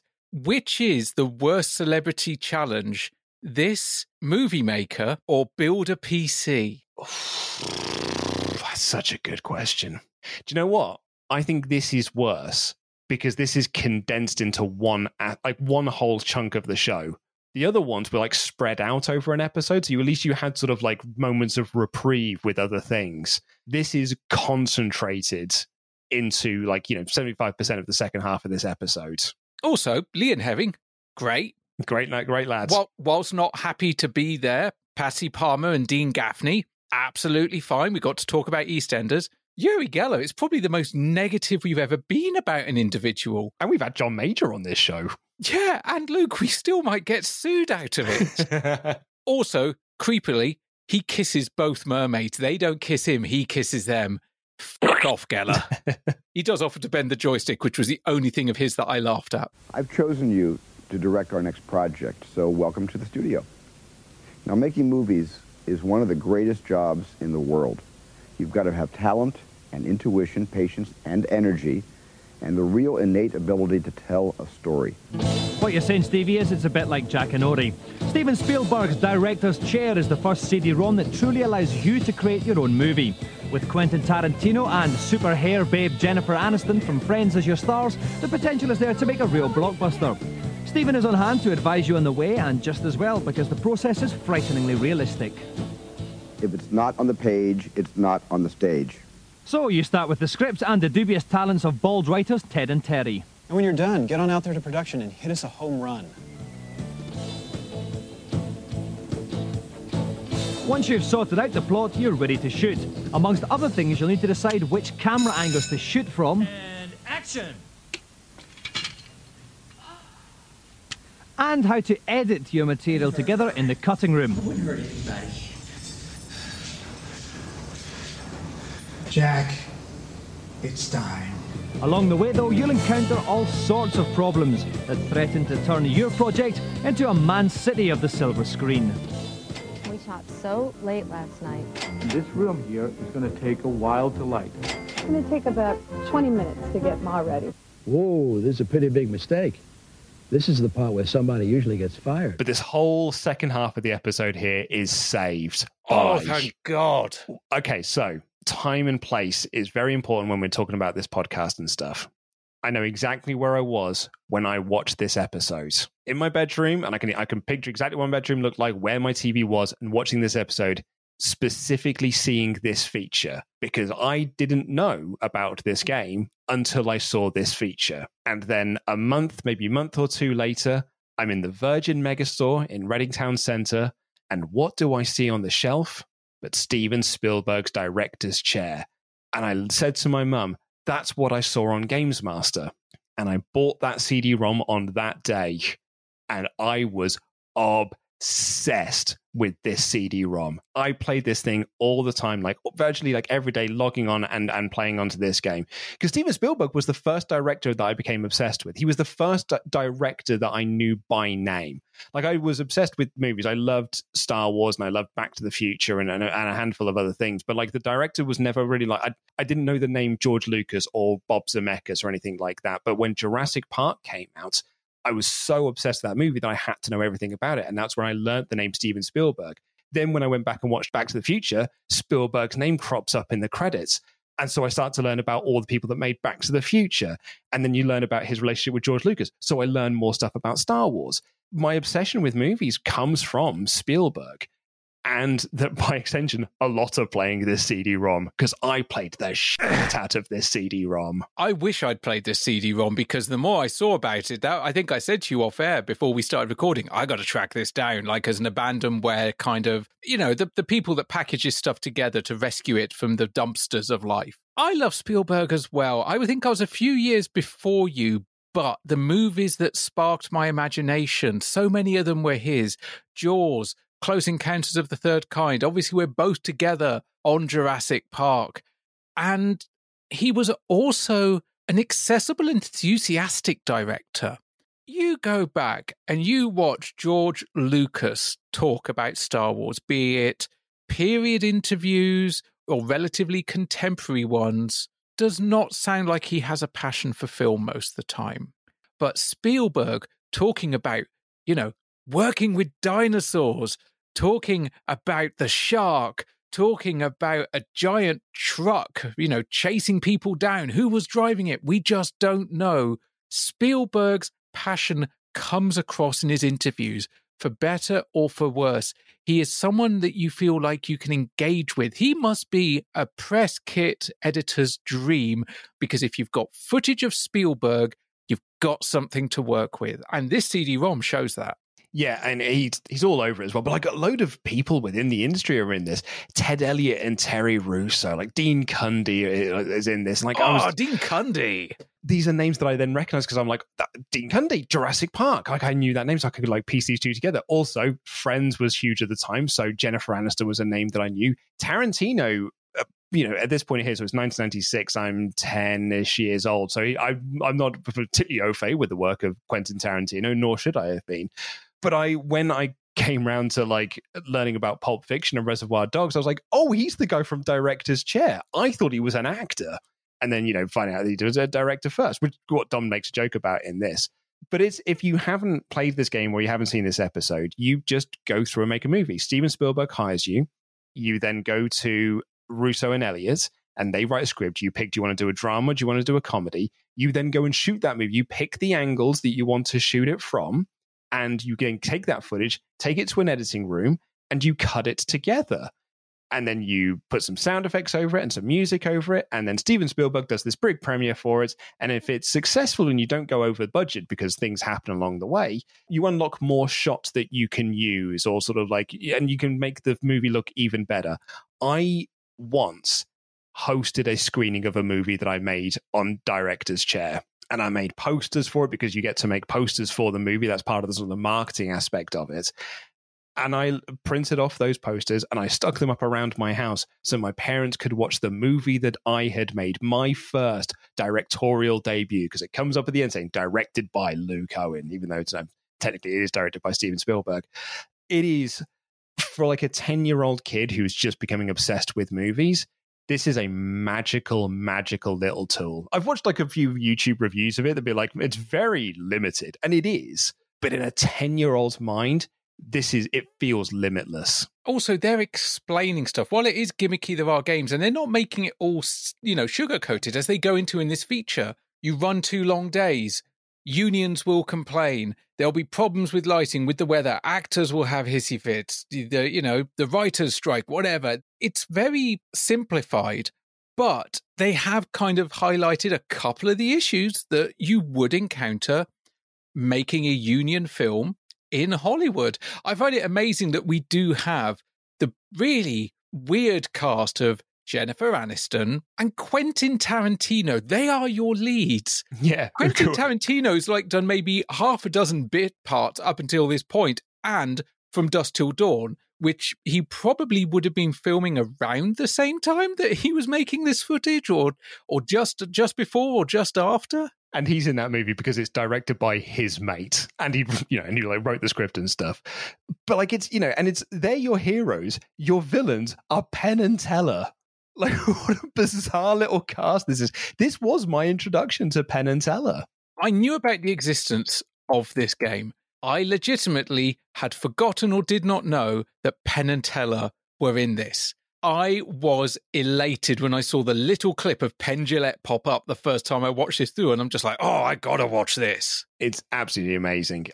This brought back so many memories flooding back, seeing that PC, our family PC, and where it was, the wallpaper on our living room wall and all this sort of stuff, which is where our PC was, making these movies. And you make the same movie, even if it's comedy or it's a drama, it's the same plot. It's just the comedy one's a bit wackier. Quentin Tarantino complaining that his last meal he didn't get the baked Alaska. I think you can also get that shot in the dramatization, in the drama version of it. I think like later on when you've unlocked stuff, you get to do that version of the scene in the drama one, because I think like Dean Cundy pops up and be like, hey, I mean, what if we try and do this as a comedy scene instead? And I think you get to add that one in, because I seem to recall that anyway. But you do make the same movie, but I got so into it. And I remember once doing it with a friend of mine, and you watch this, Jennifer Aniston going into a room and picking up this item. And I said to my friend, because I was so into this, I was like, I mean, that was really good there, but I want to see if she can do more if I do another take of it. And I do another take. And what does the game do? Just play the same clip that it had just done, because it's not a real movie making thing. It's an interactive CD-ROM, and you're just asking it to play clips. So I just watched her do the exact same clip over again. In my mind's eye, she did a much better take on that second run. And I was like, that's the one. Yeah, we've got to take that one. I'm going to use that second clip when we get into the editing room. We've seen and we've talked about a lot of shovelware CD-ROM stuff already. And really, we are still at the beginning of what, the multimedia interactive CD thing. We've got a good few years of it yet before it starts to die on its arse. We've then got interactive DVD-ROMs where the quality of the video is better. But other than that, However, I'm definitely going to go and have a go at this. I'm definitely going to have a play, because it just looks so much fun. Yeah, it is. If I've got one criticism about this feature here, is that Dominic Diamond at the end of it calls it Steven Spielberg Director's Lab. That's a different game, Dom. That's what we had Leon Herring play in Series 5. This is Steven Spielberg Director's Chair, man. Worse than Virtua Fighters. 70% episode. We might not be far off it, because that Uri Geller thing is definitely going to weight it down as well. Just a quick note is this would not be the last time that Penn Jillette would have a fairly major acting role in something. Interestingly, one film that leapt to mind is one I saw at Grimfest a good few years ago up north called Director's Cut, which stars Penn Jillette as Herbert Blount, a mega fan who aspires to replace the real director of a movie by basically abducting the actress that played the heroine of that movie and like refilming scenes of it in his basement. It's a really dark, messed up movie, directed by Adam Rifkin, written by Penn Jillette, stars Penn Jillette, Missy Pyle, Teller's in there, and the late, great Gilbert Gottfried. Do you know what? I'd completely forgotten about this movie until you mentioned it, because I saw it at Fright Fest. in 2016. Or that was the year when I was at Grimfest, because it was the same year it did both festivals. I was just thinking then, like, I hadn't really thought about it. And then, like, you would, or, you know, you would sort of talk about things, and I was like, oh, yeah. And then you mentioned the plot, and I was like, God, I seem to remember that movie. And yeah, lo and behold, it's because I did. And I was just checking, and yep, my review of it is still online. What did you rate it? Let's have a look. What did I rate it? 5 stars. I fucking loved it. Nice. I wrote here in my review, enough good words cannot be said about Director's Cut. May not be to everyone's sensibilities, but if you can get into Herbert as a character and you've seen enough fan edit to appreciate the finer details of Rifkin's work as a director, you'll get a huge kick out of it. Penn Jillette is an incredible talent both behind and in front of the camera, and the rest of the cast are just as good. Every joke lands, even the ones that aren't about Hollywood or crowd-funded movies. Director's Cut is an incredible joy and wickedly hilarious. I need to rewatch this movie. I need to refind it. Same. I don't think I've seen it since Grimfest. And neither have I. And clearly I fucking loved it. Okay, thank you for watching today's show. You can go now because it's quite literally over. Next week sees the start of our annual Games Master Footy tournament. And I'll leave you with this question. If Uri Geller was a spoon, would he be bent? Good night. And that explains why Uri Geller was here. Ugh, I hate that he had to mention him at the end. Yeah. But Ash, I think that's going to do it for this episode. We've kind of gone through some of our thoughts already a little bit, but let's condense them down. What did you make of this episode? It really is an episode of two halves, because the news was kind of fun. I mean, just having a chance to talk about Sega, Sony, the Barbie fashion designer stuff, that was great. Then we've got Virtua Cop, Martin Mathers, that's excellent stuff. Even though it's really sad that he didn't win it, the games, getting to talk about Star Gladiators, Killer Instinct Gold, and again, Virtua Cop 2. And at that point, like, as we come out of those reviews, I'm sat there going, oh, this is comfortably a 90% or more episode. Strong episode, strong start. And then we come back, and I cannot think of someone that has taken a bigger shit in my cereal on this podcast than Uri Geller. Yeah, and it just drags it down, the whole thing. And if not for the fact that we both love Spielberg and love films, I don't think that the feature would have been enough to pull it back. It's fortunate because it plays to our individual tastes. I mean, you, as you said, you used to play this every day. So I'm sure it was a proper rollicking trip down memory lane, and we've just both, rediscovered this movie that we'd forgotten we'd seen, where Penn Jillette's kind of a psychopath, and that's really cool. So I'm left confused because by time, it's 65% a great episode, and 35%, unfortunately, features Uri Geller. How about you? Yeah, I'm in a similar position. I'm in the exact same position. I thought the first half of this episode was so strong. The reviews are good, news is great, and I love the Virtua Cop 2 challenge. Lovely to see Martin back on the show, and it just works as a challenge. Like, despite the fact that he doesn't do it, the whole presentation, it was cool. A guy playing 2 arcade machines at the same time. 10-year-old me's mind would have been absolutely blown out of it. It would have been amazing. The second half of the show is just, it's such a big gimmicky thing with a big gimmicky celebrity, and it's not what I want from Games Master. Go back to Series 5. They brought on Mr. Motivator to be a joke, but actually it turned out to be a great episode because they all have fun doing it. They bring on Uri Geller to be a joke here, but in the end it's Uri Geller taking himself very seriously, and in turn Dominic taking him very seriously at the same time, and doing a challenge that's a complete joke, but they're taking it very seriously, and it just doesn't feel like Games Master. This feels like, I don't know, just some sort of puff piece, and I don't like it. But that final feature at the end, I had such nostalgic love for, because it really did put me back into November 21st, 1996, and watching this episode.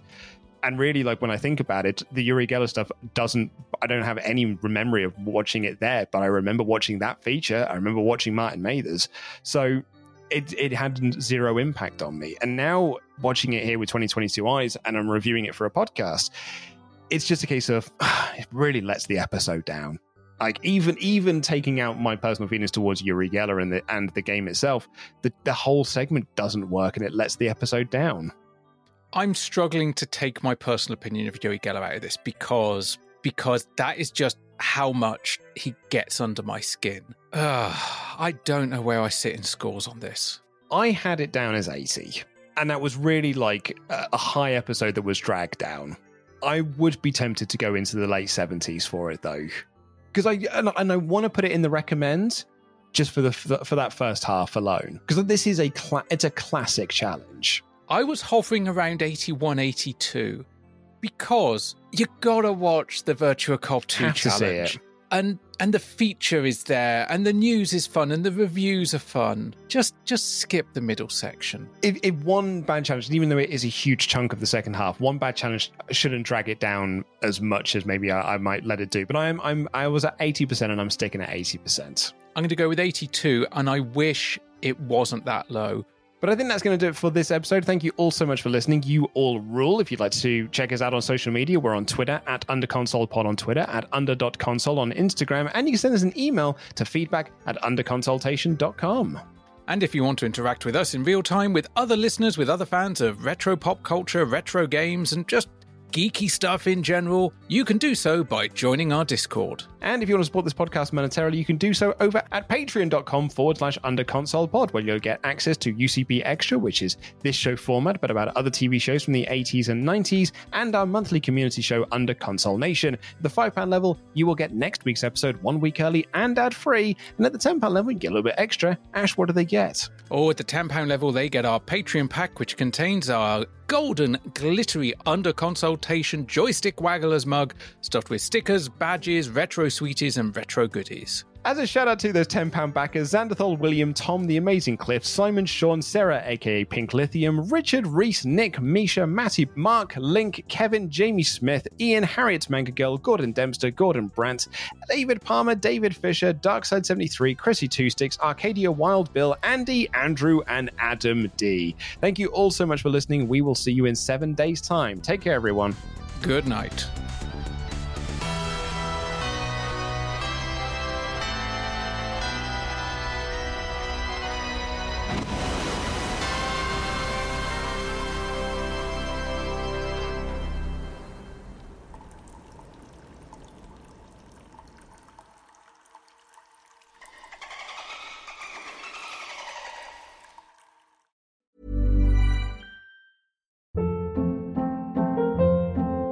Hold up. What was that? Boring. No flavor. That was as bad as those leftovers you ate all week. Keke Palmer here, and it's time to say hello to something fresh and guilt-free. Hello Fresh. Jazz up dinner with pecan-crusted chicken or garlic butter shrimp scampi. Now that's music to my mouth. Hello Fresh. Let's get this dinner party started. Discover all the delicious possibilities at HelloFresh.com. Hi, I'm Daniel, founder of Pretty Litter. Cats and cat owners deserve better than any old-fashioned litter. That's why I teamed up with scientists and veterinarians to create Pretty Litter. Its innovative crystal formula has superior odor control and weighs up to 80% less than clay litter. Pretty Litter even monitors health by changing colors to help detect early signs of potential illness. It's the world's smartest kitty litter. Go to prettylitter.com and use code ACAST for 20% off your first order and a free cat toy. Terms and conditions apply. See site for details.